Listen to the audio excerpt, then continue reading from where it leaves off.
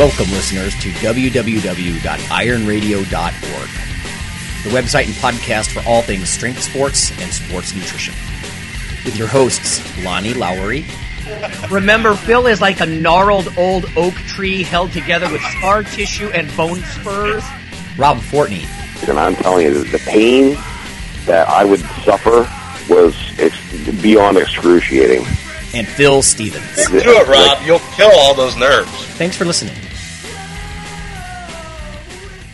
Welcome, ironradio.org listeners. This is Lonnie Lowery. I'm an exercise physiologist and a nutritionist, and I'm a former competitive bodybuilder. Hey, it's Dr. Mike T. Nelson. I'm an exercise physiologist and run my own training nutrition business and teach for Globe University. And this morning we have Jason Koliva with us. Jason, maybe just describe yourself briefly. Sure. I am an exercise physiologist. I'm a power lifter, and I do some coaching on the side. Cool.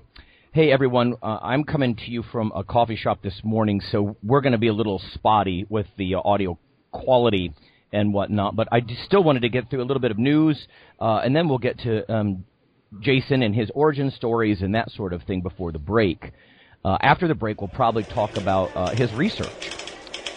Strength and muscle sport news.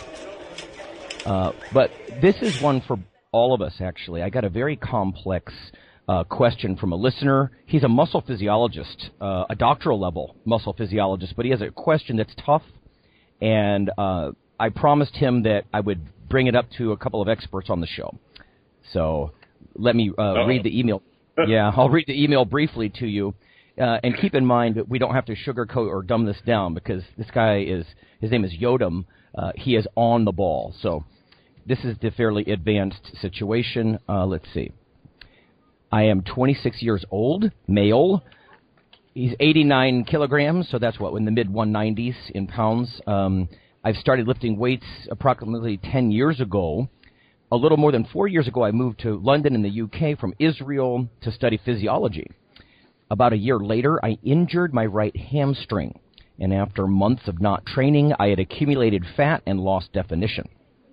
So I decided to go on a low-carb diet. I increased the protein and fats to reach caloric consumption about 20% below my estimated metabolic rate. The problem was that exams came along, and I found it difficult to maintain the diet. I ended up only having about 1,500 calories on a good day. Probably about 1,000 calories is all on a bad day. This went on for some time throughout the rest of my degree until last summer.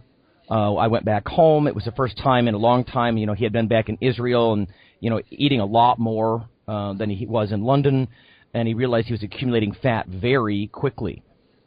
I was hoping my metabolism would match my consumption, but after a while I realized I didn't think it did. I even did morning walks every day for about an hour, and no matter what I did, I still felt like I was getting fatter.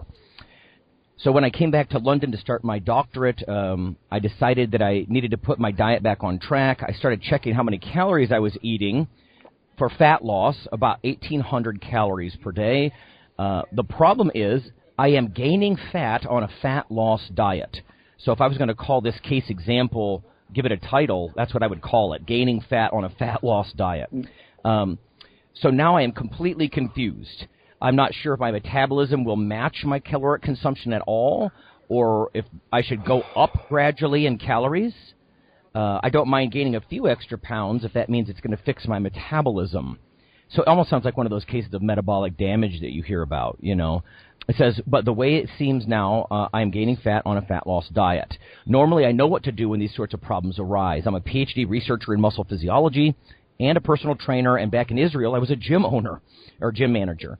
I always take control of my life and my injuries, and I ensure everything is back on track as well as possible, but in this case, I am completely lost. So the question sort of is, I decided to ask for your help. Am I even on the right track trying to up the calories? He says, I have no clue. I took my temperature today, 3 hours upon waking, and it was 36 degrees C. To me, that sounds quite low, but I might be wrong.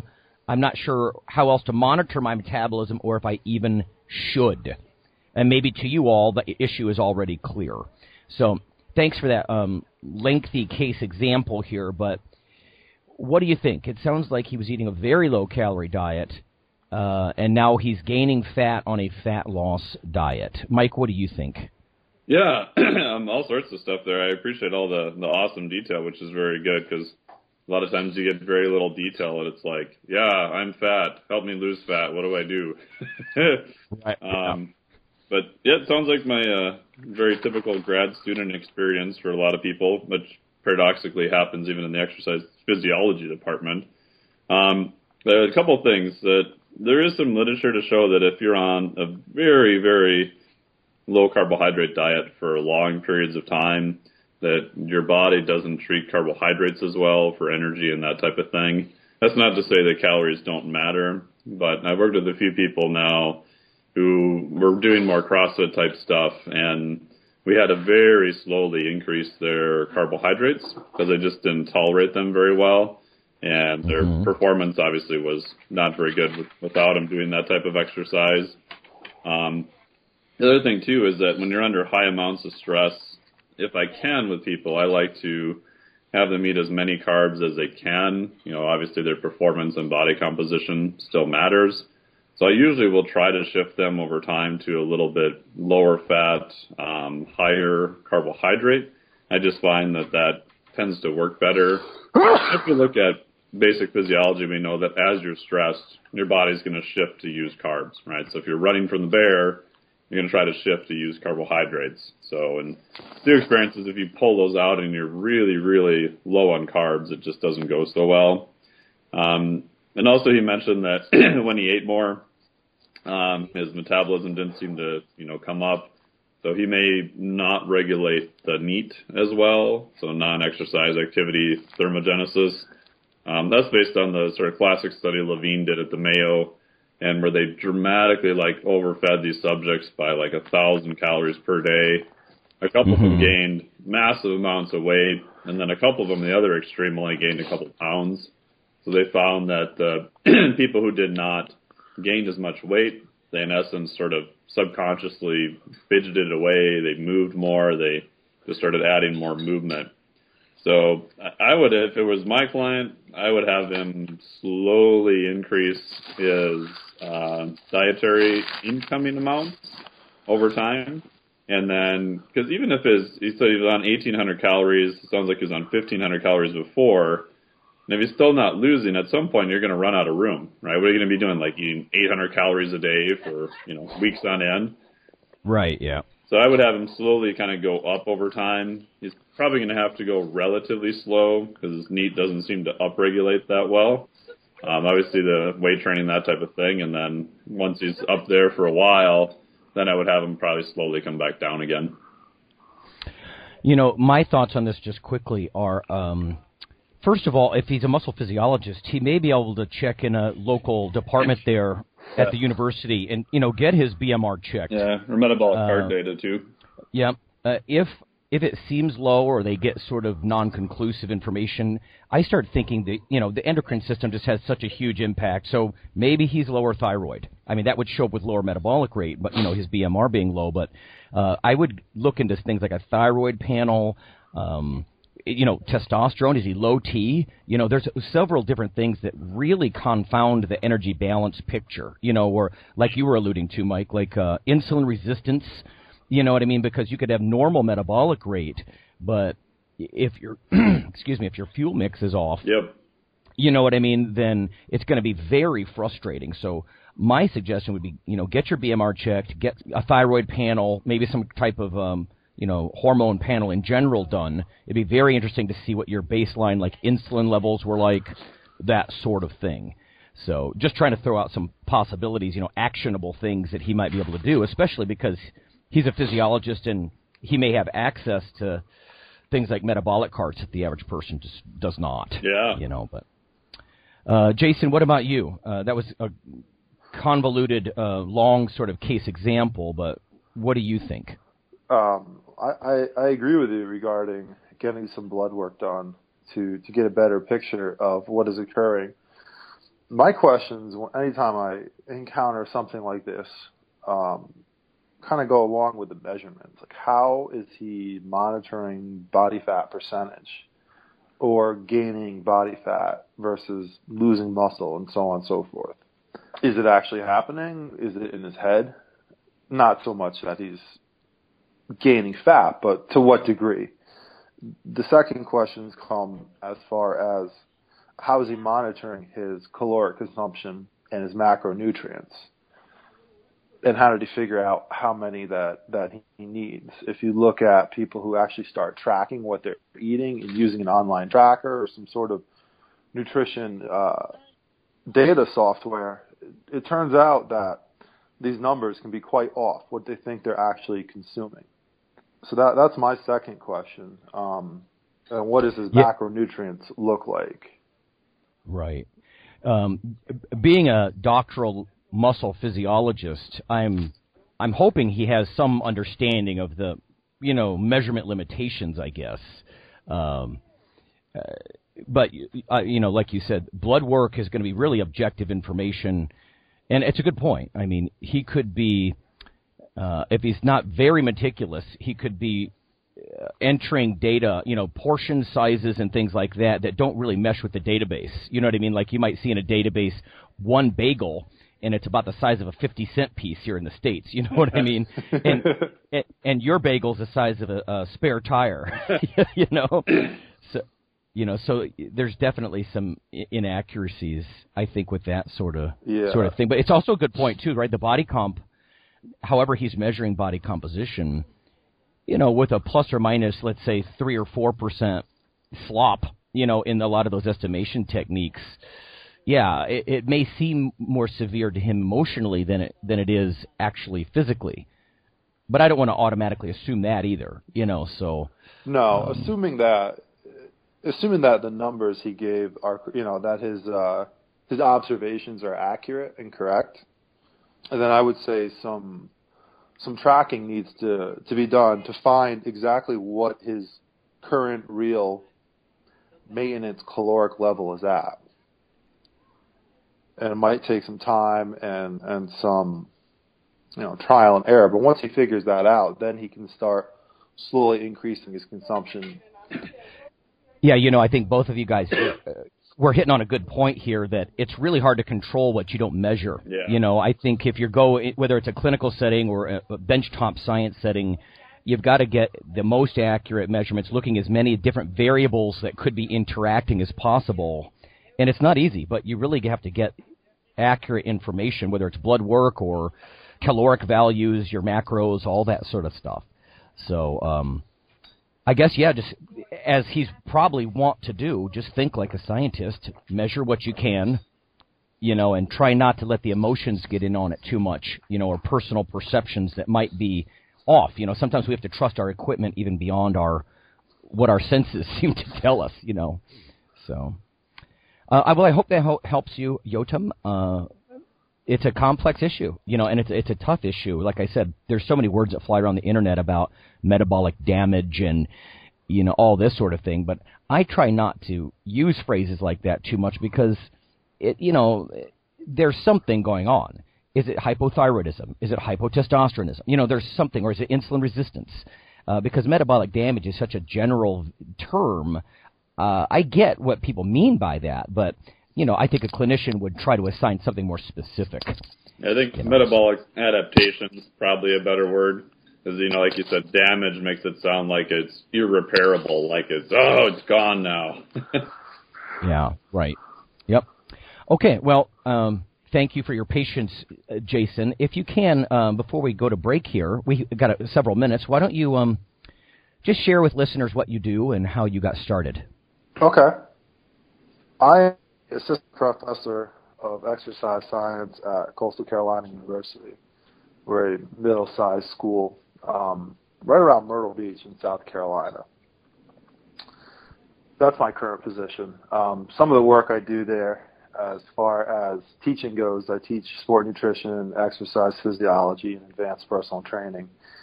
And my research there has been focused on nutrition education, nutrition monitoring, and changes in body composition in Division I athletes. So we've been kind of using a flexible diet program to try and improve performance. We've seen some pretty cool things that I'll talk about, I think, later in the show, right? Sure, yeah. All right, cool. Before that, I was a graduate student at Springfield College in Massachusetts, and I was studying ergogenic aids and resistance training adaptation. That was my dissertation, specifically betaine. Way before that, I was a communications major at the University of Rhode Island. That's kind of where I got my start into bodybuilding and everything else, is I wanted to be a professional bodybuilder, and I didn't want to do any schoolwork. As you can imagine, it didn't work out all that well.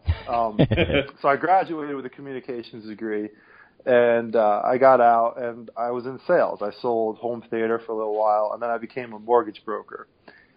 And all that time, I kind of hated my job. I didn't really enjoy sales. I didn't really enjoy finance. And all I wanted to do was work out and eat and talk to people about working out and eating. Sounds familiar. And, yeah.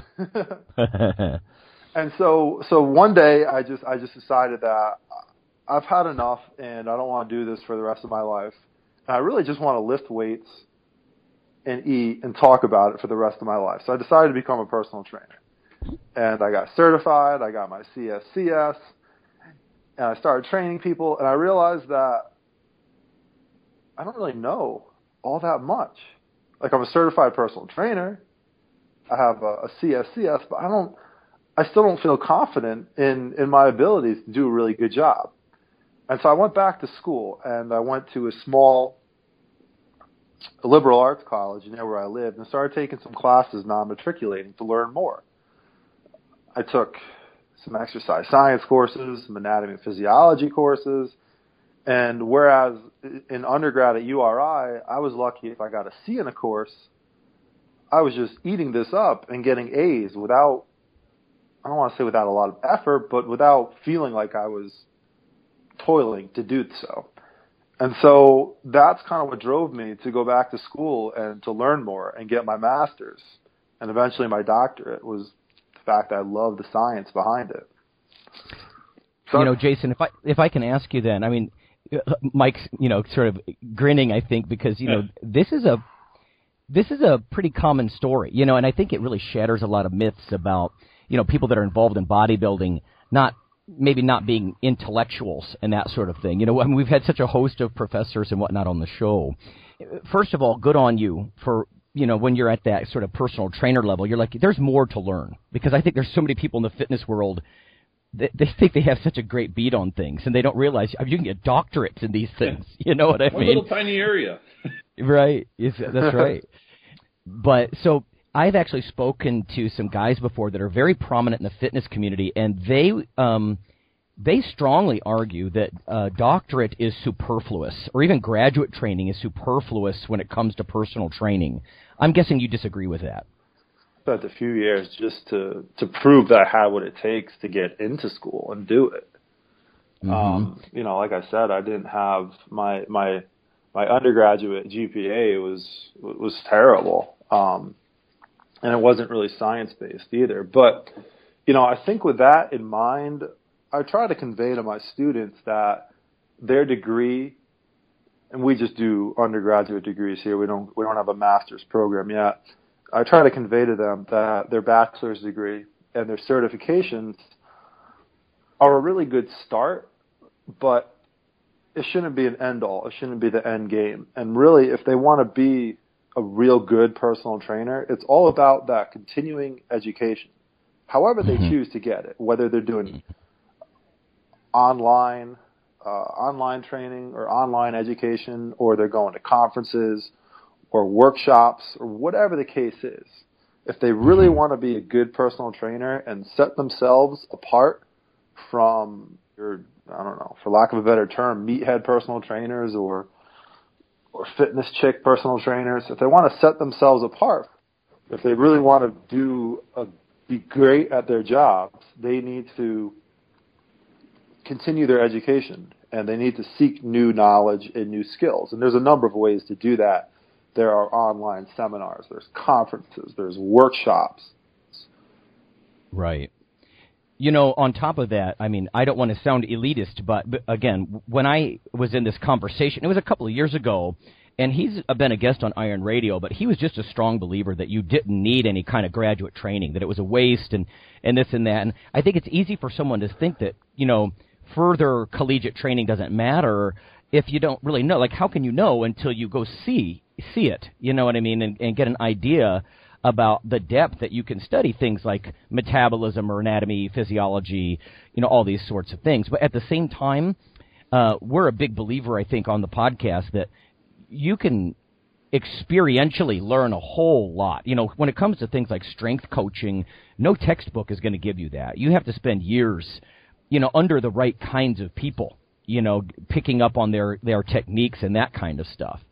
So I think there's a huge experiential side to that, too. I love what you're saying about workshops and conferences and lifelong learning, because that's the point, you know. But I think so often, like, you Google, you know, fitness, or look around YouTube for fitness experts, and Jillian Michaels comes up. I've done it. It right. drives me crazy, and I think if you add up the amount of time I spend each semester talking about not just Jillian Michaels, but the likes of her, and who we see as who the populace or the lay population looks up to and considers fitness experts, compared to like the credentials and the reasoning and the experience of people who, I hate the term expert. I don't ever want to be called an expert, but people who should be looked up to in the fitness industry. There's a huge disparity.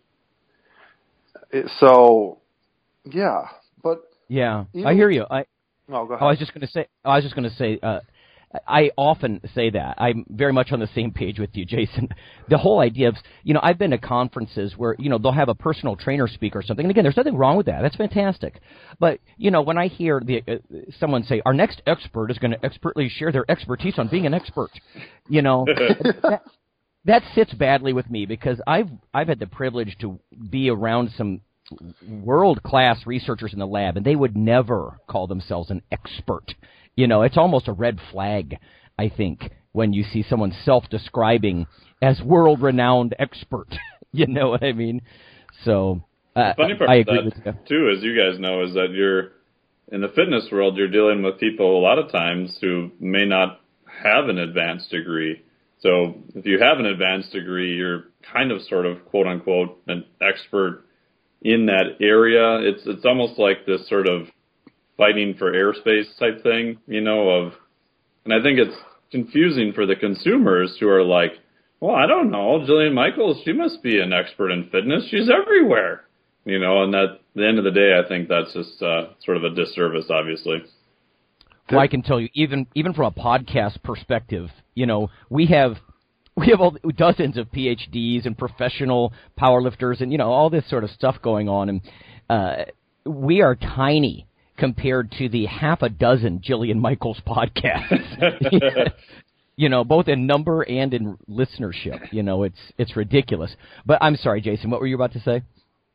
With regards to the advanced degrees and expertise, yeah, I think I was going to talk about how specialized they are. And just because you have an advanced degree doesn't mean you can be giving in-depth advice or in-depth speaking on every aspect of fitness. For example, I have a PhD in exercise physiology, but when it comes to things like cardiac rehab and cardiovascular physiology, I'm confident that I can teach undergrads, but I definitely can't speak in any sort of depth about it. That's just not what my training is in.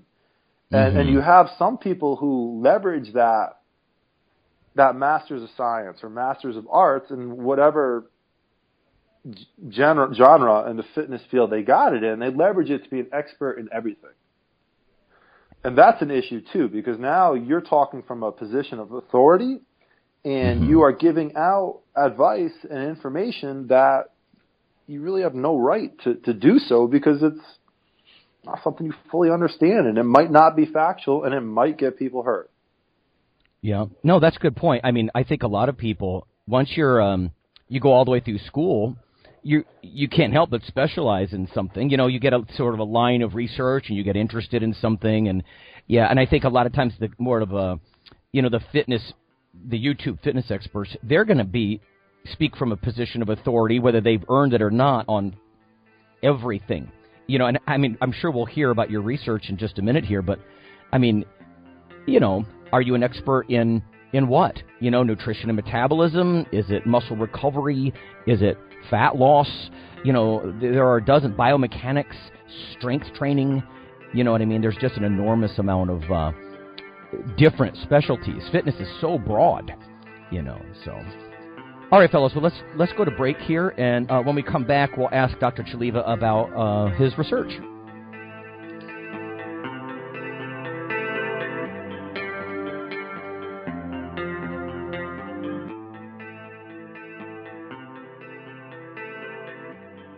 Hi, this is Dr. Lowry with an update on the protein book that you hear about in the ad at the end of the show.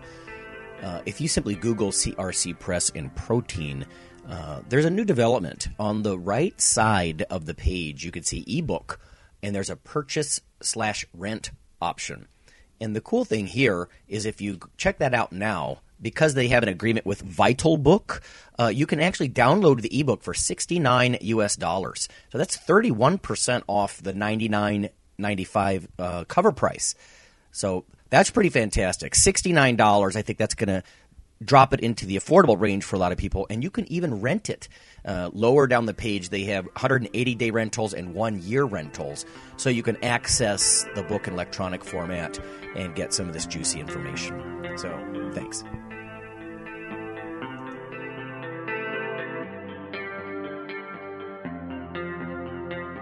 Hi, this is Dr. Lonnie Lowry, and on behalf of Phil and Rob, I'd just like to let listeners know that if you love us or you hate us, we'd like you to leave a comment or perhaps vote for us on iTunes. It helps us out quite a bit on the popularity side of things. You can also follow Dr. Lowry, me, on Twitter. It's Lawnman7 on Twitter if you want to do that. We also have a Facebook page, the Iron Radio listeners page. So whether it's leaving a comment or voting for us or following us on Twitter or Facebook, that would be fantastic. Also, occasionally Rob or myself will write an article for another website, and Phil will as well. So lots of ways to interact, follow us in other media, and vote for us and keep things going strong on Iron Radio. Thanks.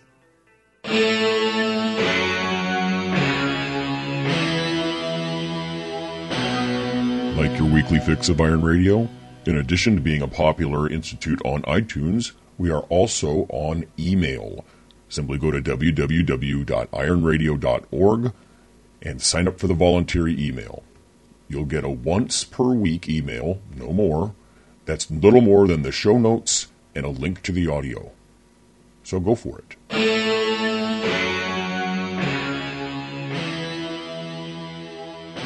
Hey, welcome back, everyone, to Iron Radio. Dr. Mike T. Nelson here with Dr. Lonnie Lowry. Our guest today is Dr. Jason Chaliva, a.k.a. Dr. Red, as the students call him. And he's going to enlighten us about a study he's looking at with some D1 athletes and body composition using flexible dieting. So what made you study that particular area, or how did the study come about? We have a pretty cool and pretty unique opportunity at Coastal where the athletics contacted our department, and we set up a meeting with myself and a few other professors with athletics and the strength and conditioning team to talk about how we could enhance the development of the athletes on a whole that we have at Coastal Carolina. As I said earlier in the show, we are a mid-major university with about just under 10,000 students. So we don't have a ton of resources to develop athletes compared to, say, the University of South Carolina or Clemson or a big school like Ohio State. So anyways, they came to us, and we had a little meeting in the consortium, and we decided to set up a high-performance model where we would actually start tracking athlete development, start taking some metrics of performance and power and strength and body composition to more individualize the training based upon what the athletes need, rather than setting them up by training experience or even less optimal class, freshmen, sophomores, juniors, seniors, so on and so forth. Anyhow, my role in this and what I thought that I can contribute the most was via nutrition. You'd be surprised, maybe you guys wouldn't be, but some listeners might be surprised to realize that a lot of collegiate athletes don't know all that much about nutrition. Mm-hmm. And you ask them what is healthy. Healthy is a bad term, but you ask them about nutrition and what they need and everything else, and there is so much misinformation out there. And some just don't care yet. They've always relied on their genetics and being a superior athlete. And when you get to that next level, everyone has that genetic endowment. And so it's not enough. So that was my role. And the study that we set up was, we wanted to look at the effects of nutrition education on body composition and ultimately performance. So we split them up we didn't split them up, but I got the baseball team to work with first, and about 2/3 of the team agreed to participate in the study, and the other third just served as controls. So what we did, without going into too much detail, is we did a nutrition education intervention, and we measured body composition and baseball-specific performance pre and post. This was for the fall semester. And we came up with some pretty great results, actually.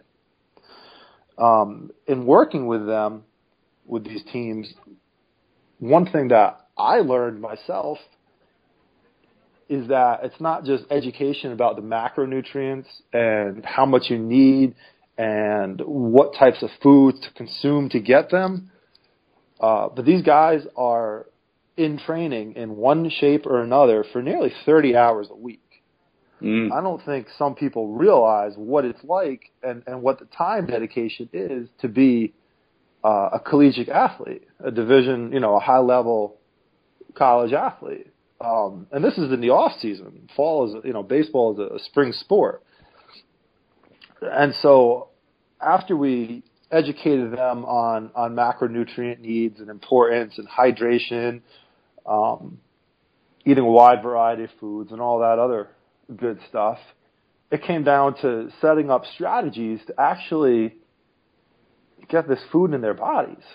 And so meal preparation, meal storage, things like that. And so that was a new experience for me. It was coming up with these strategies and talking with my interns at the time of how to make that work. Jason, this is reminiscent of something I dealt with. I found myself as the sports nutritionist for a big D1 school, and I couldn't agree with you more that so much of this is not just imparting knowledge, but how do you overcome barriers? A lot of these guys, they lived in an urban food desert. They didn't have transportation or grocery stores. Mm-hmm. And I was left, how do you create actionable plans? They don't have any skills in the kitchen. You know what I mean? They've lived at McDonald's 3 meals a day since they were probably little kids, and we were doing all kinds of things, trying to set up bus routes to the grocery store and next town over. It can be a real challenge just to, not just impart knowledge, but to try to actually provide actionable advice, don't you think? Yeah, that was definitely the biggest challenge. The people who volunteered, the athletes that volunteered for the study, they were a great group. They were very competitive and hungry to learn and attentive and everything you could ask for. But it just came down to, like you said, converting it to action. We actually, we're building a brand new baseball stadium, and so by the time the group of athletes got back to campus, the dining hall was about to shut down, and all they would leave out was things like hot dogs. Or they would close down the hot food station, the pasta station. All these things that we want the athletes to try and eat to provide their body with the nutrients to recover weren't available. And so we actually had to go to the dining hall and talk to some of the people in there about leaving these stations open longer and what days of the week to leave them open longer so the athletes would come in and get properly fed. Right, yeah. I've played with things in the past about trying to, depending on where an athlete eats, is if you can work with the food service side. I never liked that part of my, training for my dietetics license, but to be honest. But the truth is, it does come into play a little bit when you're trying to label, like, color systems, like, green foods are go foods, go eat these, red foods might be for dieting, or yellow foods are for performance pre-workout, and, that kind of thing, I guess. But, and you know what, let me offer a tip, because a lot of our listeners, of course, are they're independent weightlifters, you know what I mean? And so they're into bodybuilding and powerlifting like that. And some of them are still in a collegiate setting. Maybe they're stuck in situations like you're talking about, where hot dogs are more available than some kind of properly balanced nutrition offering, But one of the things that I think you can do, guys that are listening, is portable foods. I'm just such a huge fan of it. Sometimes programs will provide them. If you're not part of a big sports team, you can do this yourself. You can put a box of, you're trying to gain weight, put a box of some sort of healthier cereal between your car seats, so you can munch on that during the day. Or granola with dried fruit and that kind of stuff, mixed nuts. There's a lot of things that you can carry with you so you don't fall into that situation, like Dr. Chaliva is talking about, whether it's a collegiate athlete or not. And that's where you're victim of your environment, maybe? I don't know. Is that fair to say that, Jason? That some of these guys, without your help or planning, they might be a victim of their nutritional environment? Yeah, I guess we could put it like that. Sure. Here, when I was at Springfield College, I used to eat in the dining hall a lot. A lot of times they have healthy food or good food options, and you can make it. You can make your nutrition work if you work at it. And so that's one of the things that we were trying to instill upon these athletes. And in the next study with the next group of athletes, we're going to instill upon them is the types of foods they have to consume. And we broke it down into starches, proteins, vegetables, and broke it down further, for example, into, say, consume 4 cups of starch per day, and we gave exchanges of what a potato could stand for. Consume 3 portions of lean meats per day and 2 portions of dairy and portions of this. And so the idea was that armed with this knowledge and this cheat sheet, you could go into wherever you were eating at and kind of check it off as the day went on. Yeah, and I do agree with you. I mean, it's not like you have to be handheld and told exactly what to eat because every cafeteria is selling nothing but deep fried foods. One of my concerns is a lot of athletes, like you said, especially if they're not in a study or they're not being educated in some way, that they're going to go for the fries, or the pizza or whatever it might be, as opposed to trying to get in some fruits and vegetables. I've worked with a lot of collegiate athletes. They, you look at their diet records, and there's not a single fruit or vegetable in their diet record. It's just like entirely deep fried food, and beer maybe, and to get them to understand that, nutrition, they might only be on the practice field. Let's say they're on the practice field or the weight room 2.5 hours a day. That's still only 10% of their day. 90% of their training day, is trying to fuel all that, repair, grow, and so I often would say to them stuff like, a training program for a collegiate sport, and this is true for weightlifters and bodybuilders too, but it's only about 10% roughly the training part, but 90% of your training program is actually the eating and recovery. There's much more time during the day that you're left to try to refuel, repair, recover. And so often I think those athletes, even though they're performing at such a high level, they're just left, with vague advice, like try to eat well, eat a balanced diet, and I don't know. Yeah, in the weight room, you've got a coach, patting you on the back, hey, good job.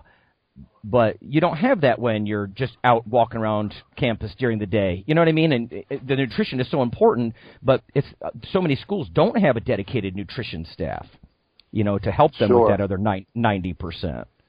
Sure. That's actually the follow-up is to, so this we measured nutritional intake pre and post. And the follow-up study to this with the next set of athletes that we work with, we are going to start measuring nutritional intake on a weekly or a bi-weekly basis and crunch the numbers right away and provide feedback. Yeah, that's good. Would you expect that would be better? I would think so. I haven't compared. I haven't looked at the nutritional needs compared to the nutritional intake yet on this study.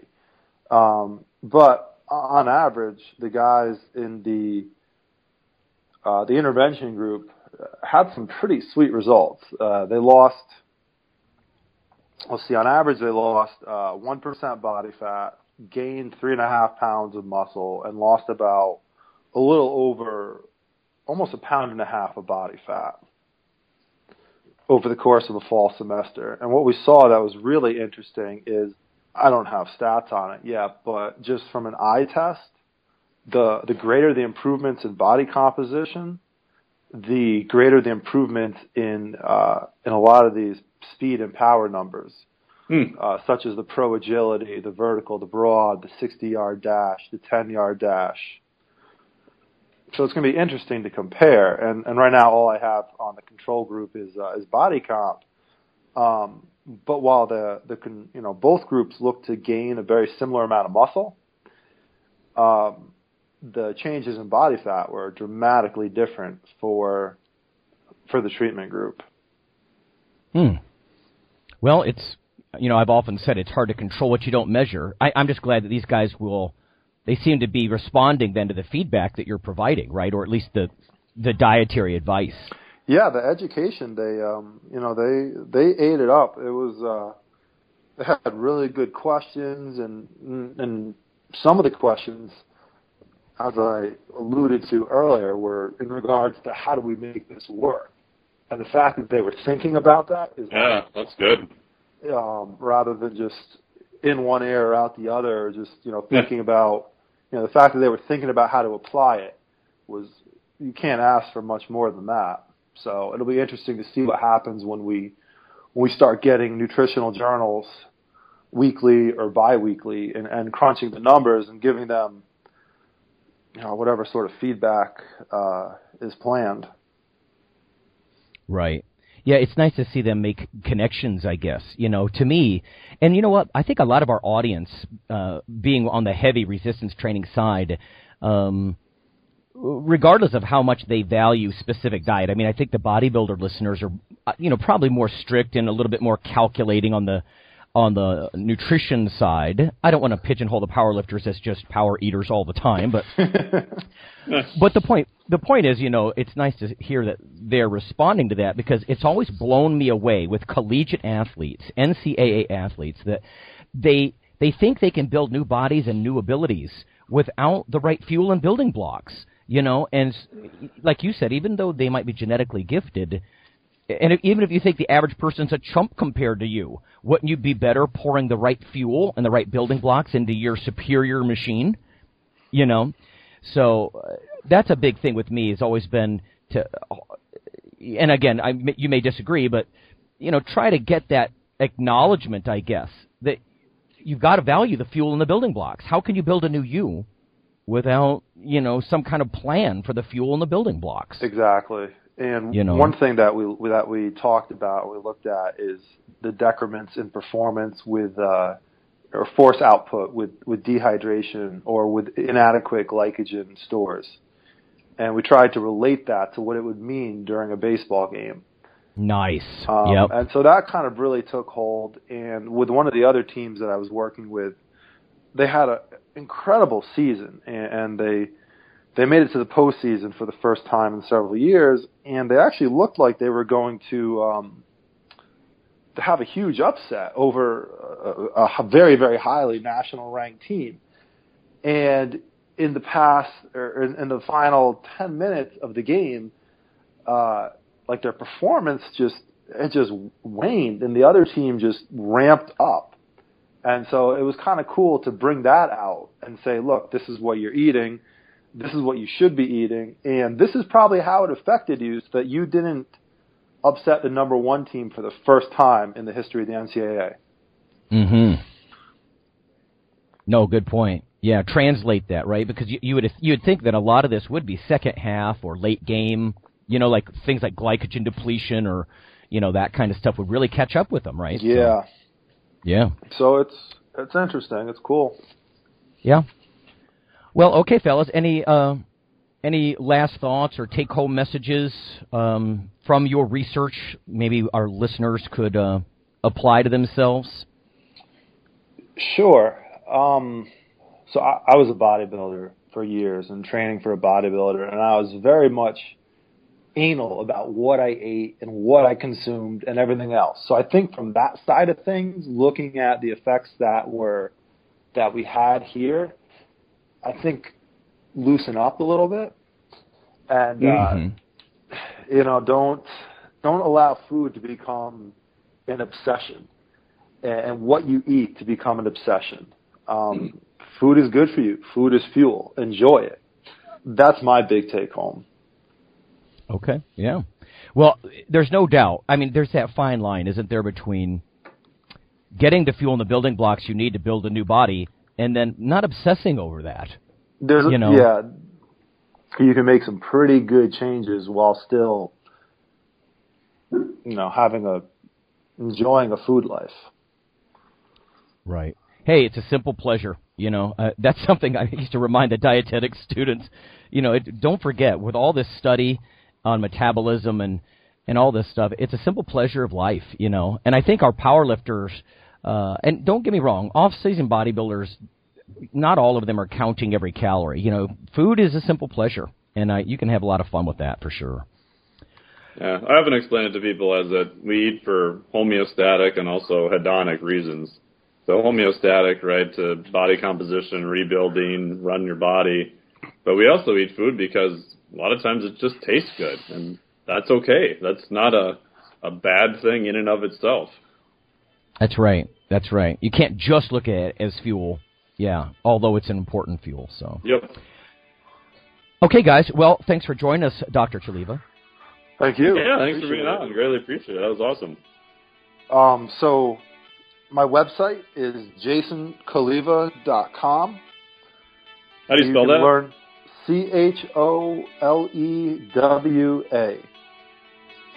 jasonchaliva.com. And you can learn a little more about what I do.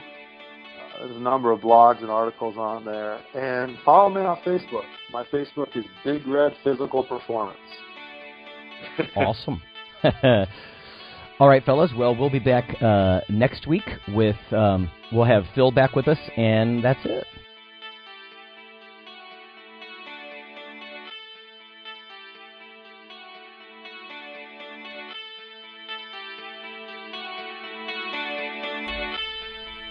Hey listeners, have you seen the store at ironradio.org? There are 3 halls in the store, one for Phil, one for Fortress, and one for myself, Dr. Lowry, and they're thematic. So you can go into our Halls of Iron store and choose based on your goal. If you need something to learn or read or something nutritional, you can look in my store, Lonnie's store. If you want something about injury prevention or competition, then take a look at Phil's Hall of Iron. And if you want something about motivation or daily training, Fortress's Hall has what you're looking for. There are some fun, heroic descriptors as you browse through the store, so we try to make it a little more fun than the average boring online store. And whether you're a novice lifter or someone more experienced, you can take heart that you're not wasting your time. The things that we put in each Hall of Iron are actually based on our own recommendations. Protein powders that we know to be good, knee sleeves, wraps of some kind, things that Fortress uses in his own training. The stuff you see you know is good.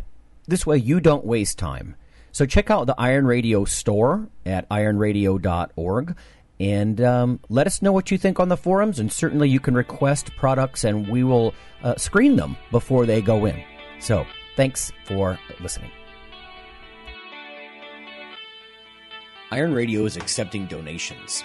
If you like what we do, the professors, the scientists, the bodybuilding show promoters, the athletes themselves in powerlifting and bodybuilding, please consider making a donation or maybe buying something from the ironradio.org store. We also are accepting supporting members. So for $4 a month, which is frankly less than the bank sneaks out of your account in fees, you can step up and support a form of sort of public radio for the bodybuilding and powerlifting and strength community. The Iron Radio podcast and all of the audio on ironradio.org is for informational purposes only. If you're interested in starting a diet or exercise program, it's important to check with your physician. Also seek the help of registered dietitians, athletic trainers, and qualified exercise physiologists in order to make the progress that you need.